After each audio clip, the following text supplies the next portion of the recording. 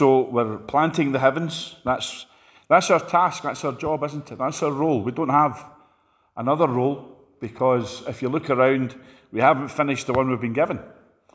And, Jesus said up the mount before he ascended, go and, in his authority, of course, and disciple the nations. And a lot of people think that means make disciples from the nations, but it doesn't. The Greek very clearly says, bring the nations to subjection, disciple the nations. So, planting the heavens is all about that. And our text, if you want to say that, our foundation text, is from Isaiah 51.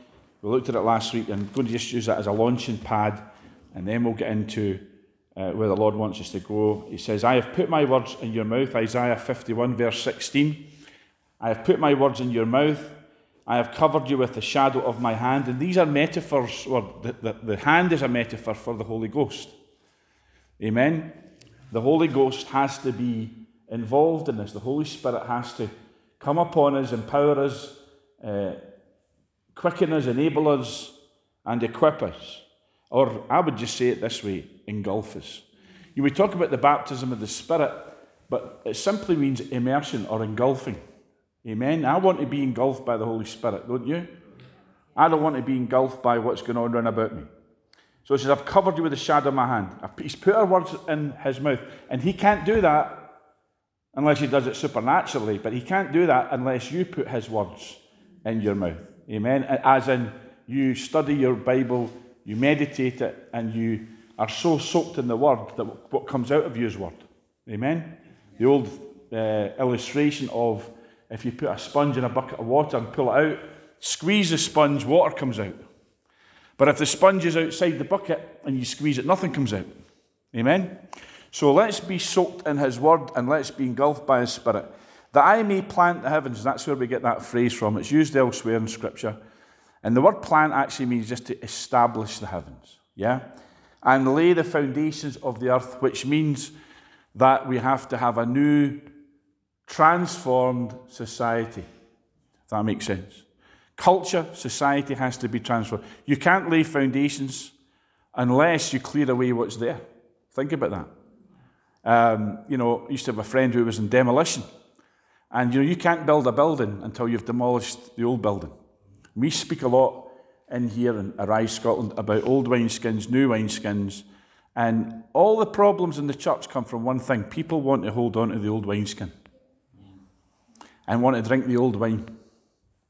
But God wants us to be imbibers of the new wine, which is the wine of his Spirit, and to have in a new wineskin. So anyway, it says here, and lay the foundation of the earth, and say to Zion, you are my people. Well, tonight, if you're in Christ, if you're a Christian tonight, you're in Zion. But although that's true for every Christian, let me just say this to you. It's much more true if you're a remnant saint. Amen? Because I don't actually see Zion as just the church. I see Zion as the people of God who are faithful. And that means the remnant people of God. Does that make sense? So the remnant of God are the Zion of God in this time. So he's saying to us tonight, I've equipped you. I've given you all that you need. And it's very simple. It's not, you don't have to go to Bible college. I lecture in Bible college. We started back on Thursday. But if I was to stand up here and say, you have to go to Bible college to qualify for this, then I would be lying. Because all you have to do is be a faithful saint of God. And a fervent, and you're all in. So, but you can go to Bible college, it's good fun. But it is 40 quid a month, so, it's cheap. It's very, very cheap. The average degree is, for sort of divinity, religious, is about $5,000 a year or something. So we are very cheap. But it's not about that. We had a school of ministry as well running a while back up the stairs, and that was free, wasn't it? But anyway, I'm losing my place here. This is God saying to us here, I'll put you through my Bible college. Just put my words in your mouth and be open to the infilling of the Holy Spirit. I was listening to a song there. I love this old Pentecostal song, Let the Holy Ghost from Heaven Fall on Me. I love that song. You can't sing that song or hear that song without being stirred. You know, we need the Holy Ghost, don't we? More than ever before. The answer to the world is the Holy Spirit. Amen? You know, Jesus said, it's better that I go away because you need me to be in the vicinity of you if you want anything done. But when I go, the Holy Ghost is everywhere. Amen? The Shekinah glory isn't in a building anymore, in a Holy of Holies, in a wee room, and behind a thick curtain. He's in your heart and he's in mine. Amen? So, we are planting the heavens just by being here. Just by going to Asda, or Tesco, or Morrison's, or Sainsbury's if you're posh, or Waitrose if you're a poser. Amen? Aldi's, yes. Aldi's is my favourite. I love going to Aldi's. It's better than Lidl. Praise God. Aldi's is anointed. Amen. But Aldi's is brilliant. But wherever you go, you take the presence. You see, you need to be intentional. It's intentionality. That word, the Lord keeps saying that to me, and it's true. You know, you can just go out tomorrow, as we're going to do at Morrison's, am I right? You can just go out there and say, I'm going to Morrison's, get some mince or whatever. But if you say to yourself, as you go, you know, I am the temple. And temples are just carriers of a presence, aren't they? But you're more than just a carrier, we know that. But the point being is, what do you carry? And if you're intentional about what you carry, wherever you go, you'll say, every place the sole of my foot treads on, I'm planting the heavens and I'm laying foundations. And if there are demons there, let them be dispersed. If there's darkness there, I'm the light that dispels the darkness. And if you're intentional about that and think like that and decree like that and speak like that, I can assure you that as you go, the demonic realm recognizes that and scarpers. But if you just shuffle out and go, I'm just going for a pint of milk, that's all that'll happen. You have to be intentional about where you plant your feet. Let's go to Isaiah chapter 60 as we say that, because I want to show you this, okay? Isaiah 60 is the chapter for this time. Amen? Because it says so much. We could read through it, but I don't have time. I just want to pick out key verses as we look at planting the heavens. And it says here, let's read from verse 9, okay? It says, surely the isles shall wait for me, and the ships of Tarshish first to bring thy sons from far, their silver and their gold with them. We looked at that before, wealth transfer. And you see, you're not going to experience wealth transfer until the consciousness of it saturates your mind, saturates your being. Okay, you remember that book that was out, and some people say it's a cult, and there is an occult element to it. I don't argue with that, but it's really just looking at a biblical truth, but from a non-biblical, that book, The Secret, the law of attraction. The law of attraction is a perversion of this. They're trying to counterfeit what we have, which is the gold and the silver belong in the temple. Who's the temple? You are. So they're trying to say, I'm a magnet for wealth. I attract the wealth. Well, they'll have a measure of success because it's a principle. But it's meant to go to the temple, not to some weird New Age freak. Amen? Okay. So, unto the name of Yahweh, and there's the key, because the temple was built to house the name. And to the Holy One of Israel, because he has glorified thee. And then it goes on about the sons of strangers shall build at your walls. Look at this, verse 12. The nation and kingdom that will not serve you shall perish, and those nations shall be utterly ruined. The glory of Lebanon shall come to you, the cypress, the pine, and the box tree together to beautify the place of my sanctuary. Now, the sanctuary of God is his temple. And again, I'll say it. Who or what is his temple? It's you and I. Your body is the temple of the Holy Spirit. And then he says this, I will make the place of my feet glorious. You see that? Now, if you're the temple of God, that means if God lives in you, your feet are his feet. So wherever you go, you're making the place of his feet glorious. But only if you're intentional. Or if you're one of these Christians that, well, I need to get vaccinated because I love my neighbour. But really what that really means is I need to get vaccinated because I'm full of fear. Amen? Or I need to conform because that's the Christian thing to do, is to conform to the protocols. Right? You're not making anywhere glorious. Amen? What you are doing is conforming. But if you want to make, you have to be intentional. So you say, I'm the sanctuary, I'm the temple, I'm the house of God, and where I go, I'm intentional about making the place of my feet glorious. And that's what Scotland needs. Amen? We make a lot of the fact that as just over the motorway is the Glasgow Cathedral, where St Mungo had his first church. But we're also aware that on this very hill, it's believed that St Mungo preached. So, who knows, he's maybe walked past this church many times. Obviously not, the church wasn't here to just be fields or just be a rock or whatever, or grass.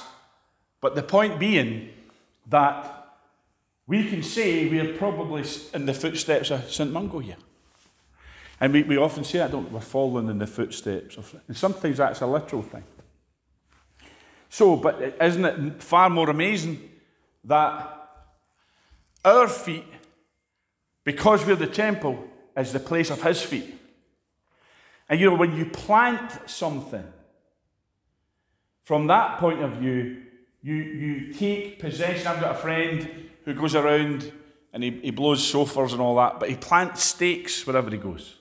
Now that's his thing. I wouldn't be doing that unless the Lord told me to do it. But he stakes out the territory. He claims it. You understand? So we have to have that thinking in us. You know, it's not just, well, I'm going to Glasgow to, you know, the church, and it's as I go from wherever you came. And as you go back from whence you came, be intentional to say, this is God's kingdom territory from this moment on. There shall no man be able to stand before you all the days of your life. Wherever they put the sole of your foot, that will be your territory. We need to think like that. And that's what planting the heavens is, laying the foundations. And how do we do it? We do it with our words, and we also do it with our feet. Just being intentional, turning up. Does that make sense? Yeah. So as we turn up, we say, this is God's territory. And people might think you're nuts. But I'll tell you who doesn't think you're nuts. God doesn't think you're nuts. The angels don't think you're nuts. And the devil certainly doesn't think you're nuts. He's terrified. Because if he does that everywhere he goes, I'll have nowhere left to go. And there's a truth to that. All right, so, but where I want to go with this, okay, because there's all these blessings of Isaiah 60. But then it goes down to verse 15, and verse 15 is the game changer. Let's look at verse 14 as we get into it. The sons also of them that afflicted you shall come bowing to you, and all those who despise you shall fall prostrate at the soles of your feet. And they shall call you the city of the Lord, Zion of the Holy One of Israel. Now that's exciting, isn't it? Because you have to wonder, is that literal? Or is it just metaphorical? But either way, it's cool. What it's saying is that the people who opposed you, the people who called you nuts, the people who persecuted you and abused you, in particular, I'm thinking of people right now who've had that because of the whole vaccine thing. Oh, you crazy conspiracy nut. Oh, you divider. Oh, you've got blood in your hands. Well, the Bible says it's all going to change. They will come bowing down. And they will, and you know, it says something similar over in Revelation 3. It says the synagogue of Satan.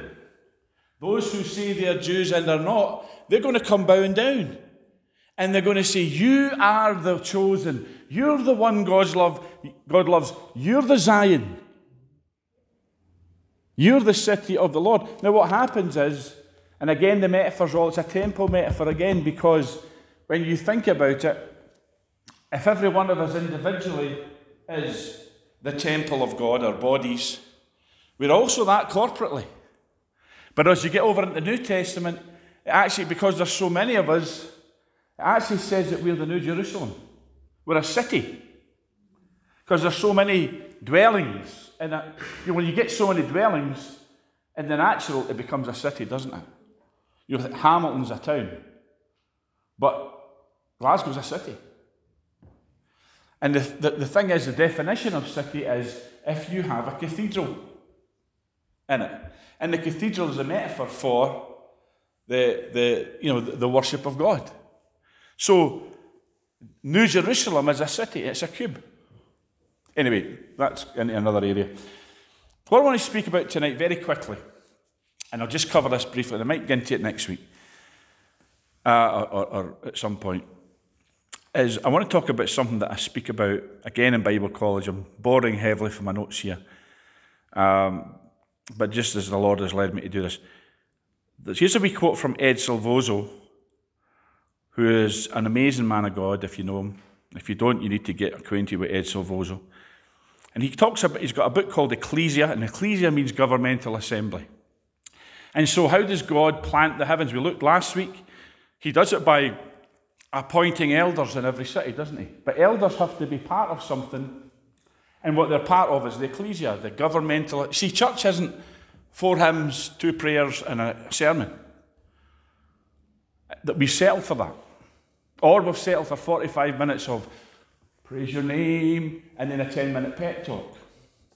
You want to know why a lot of churches have resisted opening? I'll tell you, because the pastor doesn't have a message in him. And when all that stuff was going on, that you couldn't worship, you couldn't have the 45 minutes of filler.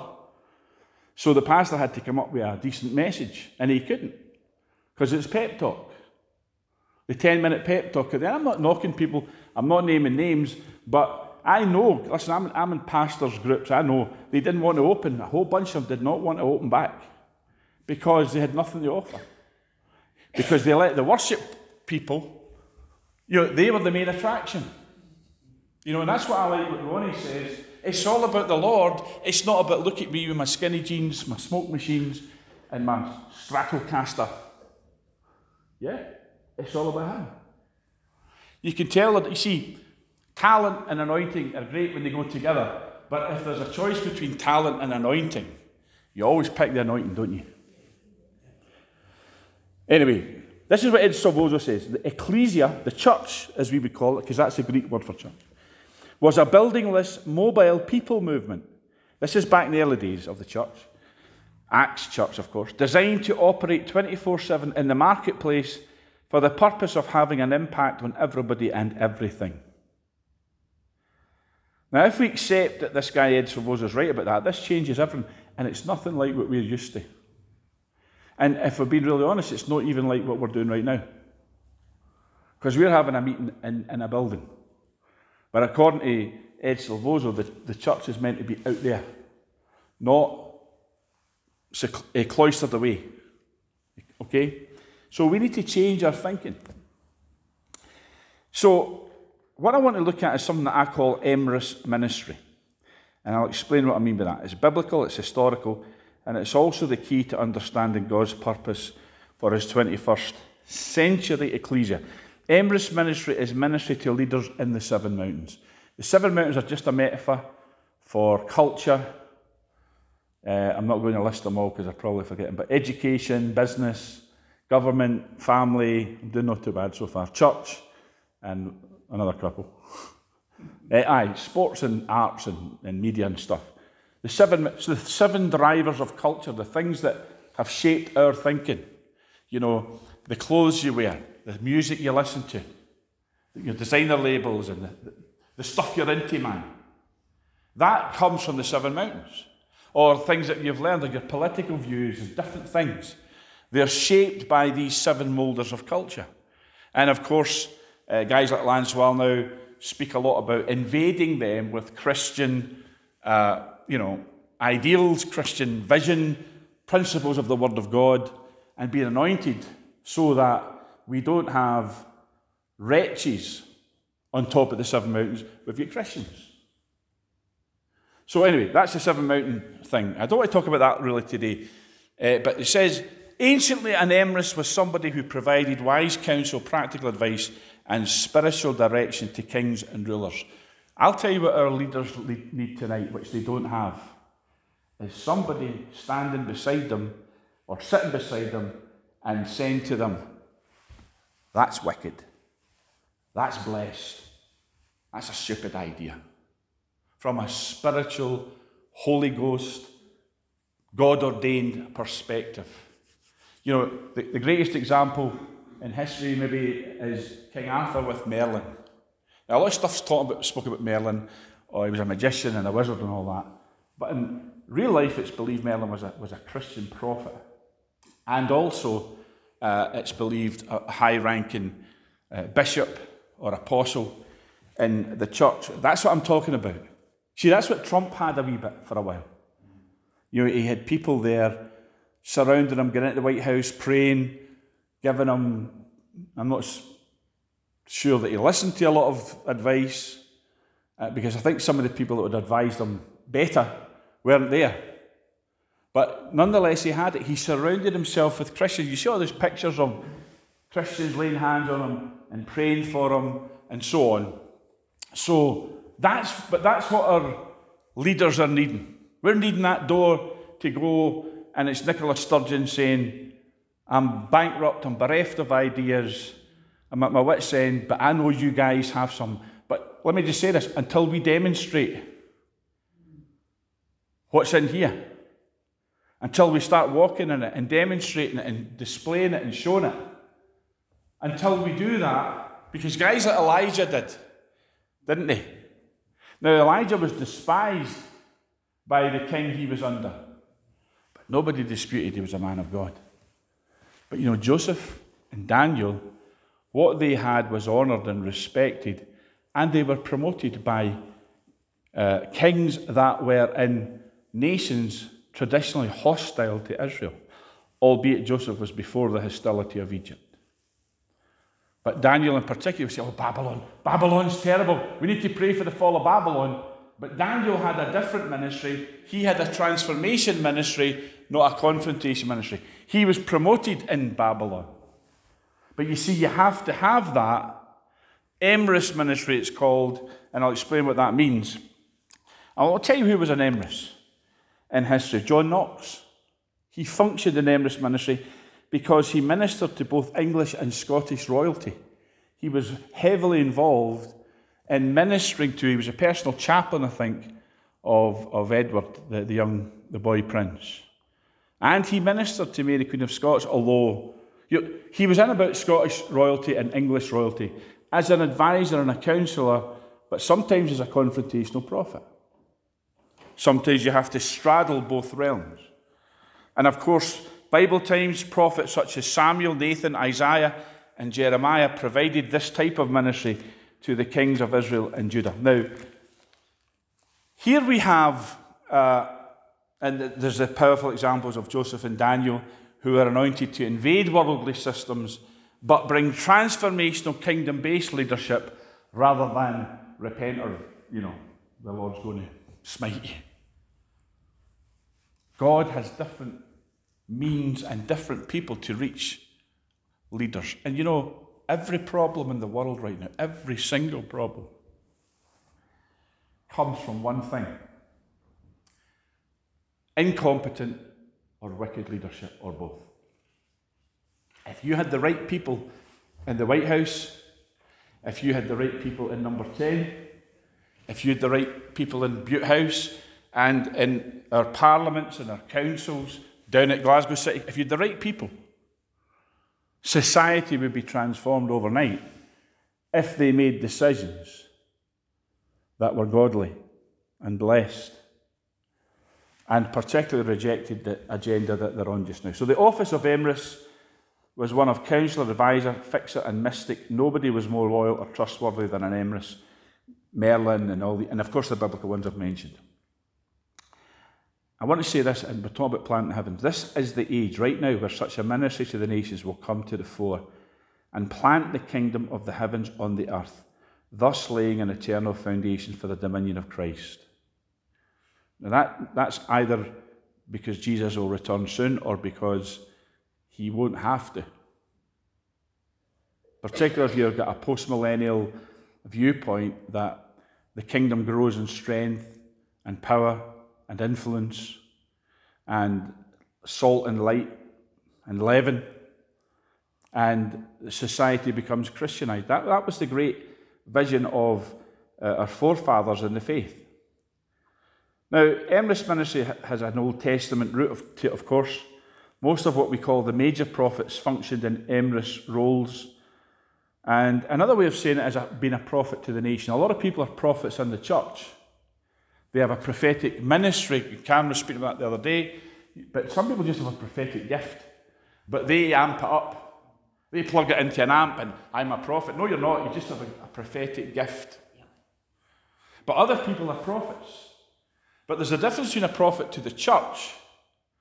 Because you might be a prophet in your sort of denominational circles, your wee spheres, but there are prophets to the nation. Okay? Even in this new covenant era. So, but what I want to say is the office and role of Emrys is not a church one going by our traditional understanding. It's not really a fivefold ministry, because that's for the church. But an Emrys will function under the anointing of apostolic and prophetic ministry. And here's how I've put it here. Emrys ministry is how an apostle prophet looks from the perspective of the world. There are people I believe God has called their ministry to the world, and I'm not talking about Billy Graham evangelists. I'm talking about people who have a prophetic voice to speak to a nation, like John Knox did, and others. It is apostolic and prophetic ministry in a seven mountain setting. Now, I need to rush this through because I've got so many notes here, and if I just go through them all, we'll be here till midnight. Now, that would suit me, but I'm not sure it would suit you guys. Certainly wouldn't suit you. Praise the Lord. Anyway, what I want to speak about is here in Isaiah chapter 60. Just that verse here in verse 15. Okay, it says here,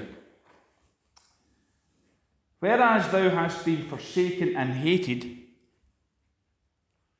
so that no man went through thee, I will make thee an eternal excellency, a joy of many generations." I will make you an eternal excellence.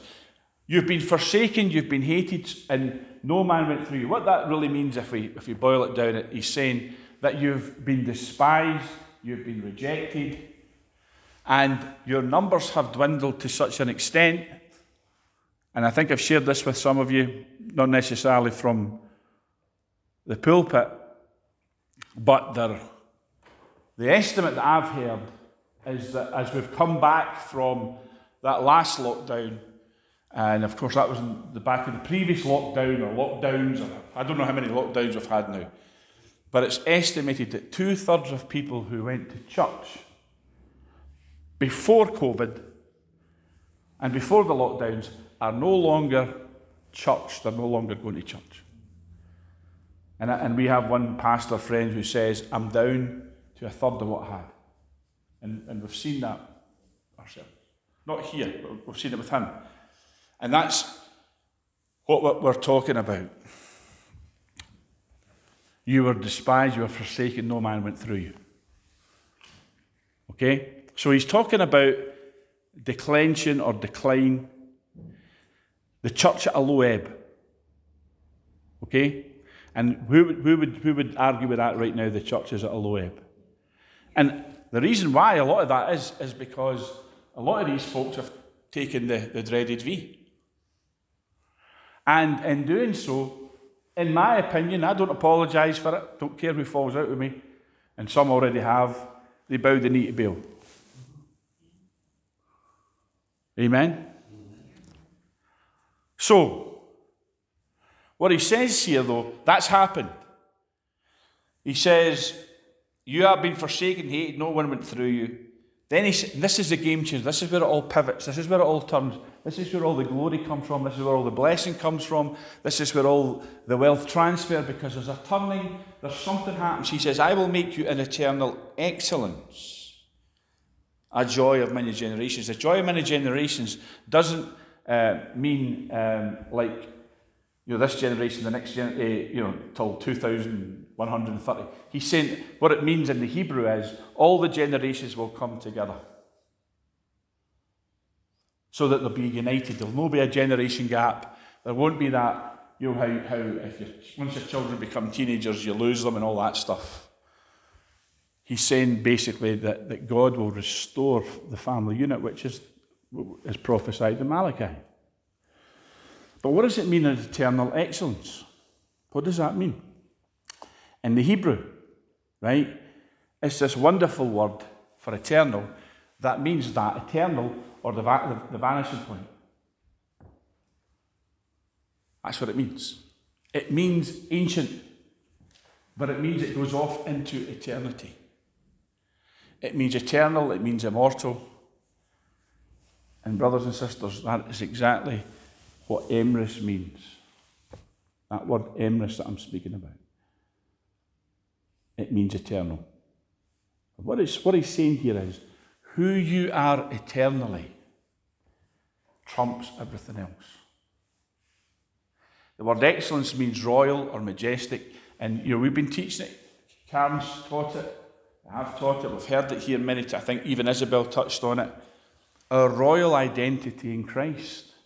A royal priesthood, and the Melchizedek order. It means who you are eternally, not who you are right now, because you could be sitting there right now and you're not much in the world, or you've been mashed up, bashed up, smashed up, or you might be sitting there feeling, I don't feel I've got anything to offer. You understand? But it's not who you present right now in the natural world, it's who you are eternally. And he says, I will make you an eternal excellence. And that's why I use this word Emrys, and I teach this in the Bible college, because that is a Celtic, Gaelic word, actually. And it means, or it's Welsh, Cumbrian or whatever, but it means eternal.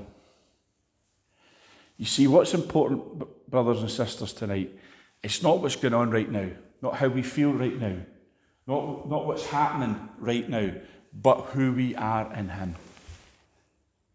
And if you can get your consciousness away from your trials, your problems, your emotions, and all these things that will pull you down, and you may have real problems.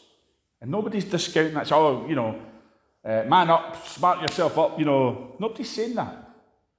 But what we're saying is, if you can take your focus away from the natural, and that includes looking at what's going on out there, and it's scary stuff. We've got a WhatsApp group, and sometimes you don't want to look at it because some of the things that people put on it, and these two here are really guilty of that. For that, I do too as well. But sometimes even I'll say, I don't want to put that on. That'll scare folks. Am I right?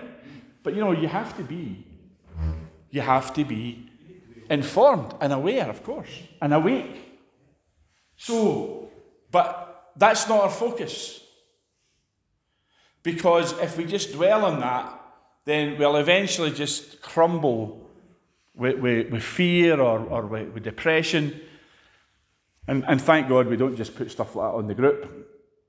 But it says, I will make you an eternal excellence. What he's really saying is, I will make you who you really are in me. A king priest of the Melchizedek order, a royal priesthood, a holy nation, a conqueror, more than a conqueror. And as we saw when we looked at kings shall rise out of Scotland, I will make you who you really are in me. You might not see it, you might not feel it, you might not really even believe it, but if you'll get into my word and be clothed in my spirit, then I will make you into that person. And that's what the world's waiting for. And as I said to you, and guys like Columba and Aidan, these were all guys that had a claim to the throne in their day. They were royal personages, real, and I think it was Aidan that was actually in line to be the High King. And he said, no, I'm going to stay serving God because that's a higher office. There's no higher office than an emissary. Many of the people that were emissaries in history, the Columbus and guys like that, they actually turned away from being the actual king because they realised that who they were in God, what they carried in God, what they brought to other kings that they had stood aside for was more important. And we don't hear a lot about those kings today, but we hear a lot about Columba, don't we? And people at Patrick as well was of noble birth.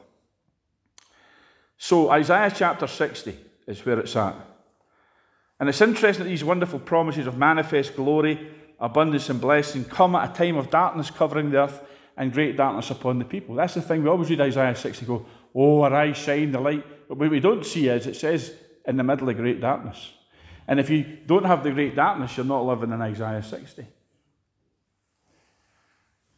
So we could say it like this: a last desperate attempt by Babylon to exert authority and dominion over people, domination rather than dominion, will result in its prophesied demise as God's ecclesia rises up in the earth, resplendent with the glory of God.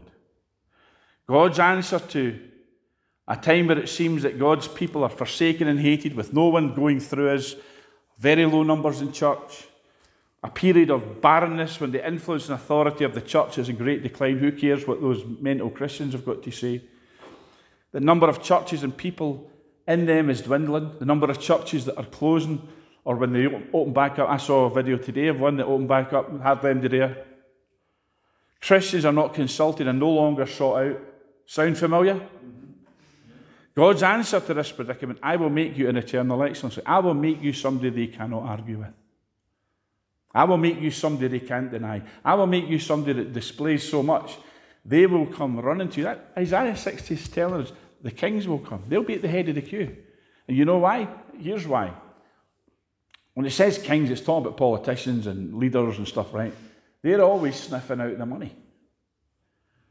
That's why they'll come.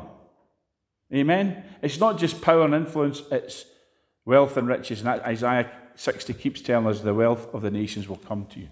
So the pivot from obscurity to the teeming glories of Isaiah 60 is this intervention from Yahweh. He will make us an eternal excellency, or he will cause us to live in and function from Emrys ministry, from that royal priesthood place. These things are not there by accident or just to make us feel good. They're there to tell us who we really are. And I was writing out some stuff today. I'm going to close this very quickly. In Proverbs, all the Proverbs that Solomon, one of the greatest kings in history, was writing about kings. And there's so much there. And I thought, well, I'm a king. I'm a king priest in the Melchizedek order. So if these things are true about kings that Solomon said, they should be true about you and me. Am I right? So we need to start living like kings. Christians are taught to live as beggars. And we need to abandon that. The word Emrys means eternal. This is the game changer.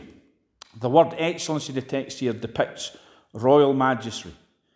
And as we've seen, an Emrys in Celtic times was a person of regal birth who functioned as a royal counsellor and prophets to kings. It was an office akin to Old Testament prophets. That's why these guys like Columba, they were called, Columba was the kingmaker. They would anoint kings and they would crown them, and often upon the stone of destiny. So as a new covenant office rooted in the old covenant, it is a king-priest ministry, but it's not necessarily fivefold, although fivefold ministers will walk in. An Emrys was more than capable of being a king, but chose the higher office of counsellor and prophet. Emrys ministry penetrates the 7 mountains of culture and brings the kingdom of God, plants the kingdom of God into the very heart of society by influencing leaders and gatekeepers. I'm going to leave it there. But just to say this, folks, that this is, I believe, what God is calling all of us to. That if we will accept this and receive, God will put you in front of people. Right now, you'd be astonished. But you have to be ready. You have to be intentional. Say, I want to be that person. I want to walk in that eternal excellency ministry. I want to be somebody that's a mover and a shaper, not so I can feel good about myself, but because you're not here for any other purpose. You're not here just to go to church and sing the 4 hymns and all that. You're here to be who God and what God has called you to be. We'll continue our study on that as we go on.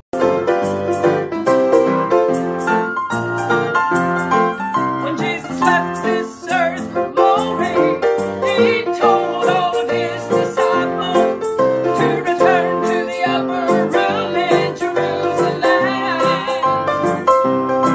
He said that when he got to heaven, he would pray to the Holy Father to let the Holy Ghost from heaven fall on him. Let the Holy Ghost from heaven fall on me. Oh, let the Holy Ghost from heaven fall on me. I will sing about him, shout about him, talk about him to everyone I meet. Let the Holy Ghost from heaven fall on me. Now when they did as Jesus told them, and they went to the upper chamber, they rejoiced while they praised his name, all in one accord. And as they praised him for the promise, there was fire and a sound from heaven, and then the Spirit came as was promised by the Lord. Well, let the Holy Ghost from heaven fall on me. Oh, let the Holy Ghost from heaven fall on me. Sing about him, shout about him, talk about him to everyone I meet. Let the Holy Ghost from heaven fall on me. Oh, let the Holy Ghost from heaven fall on me. Let the Holy Ghost from heaven fall on me. I will sing about him, shout about him, talk about him to everyone I meet. Let the Holy Ghost from heaven fall on me. If you desire this gift from heaven, God's word tells you how to have it. You must pray and believe this promise is for you. Then as you yield your life to Jesus,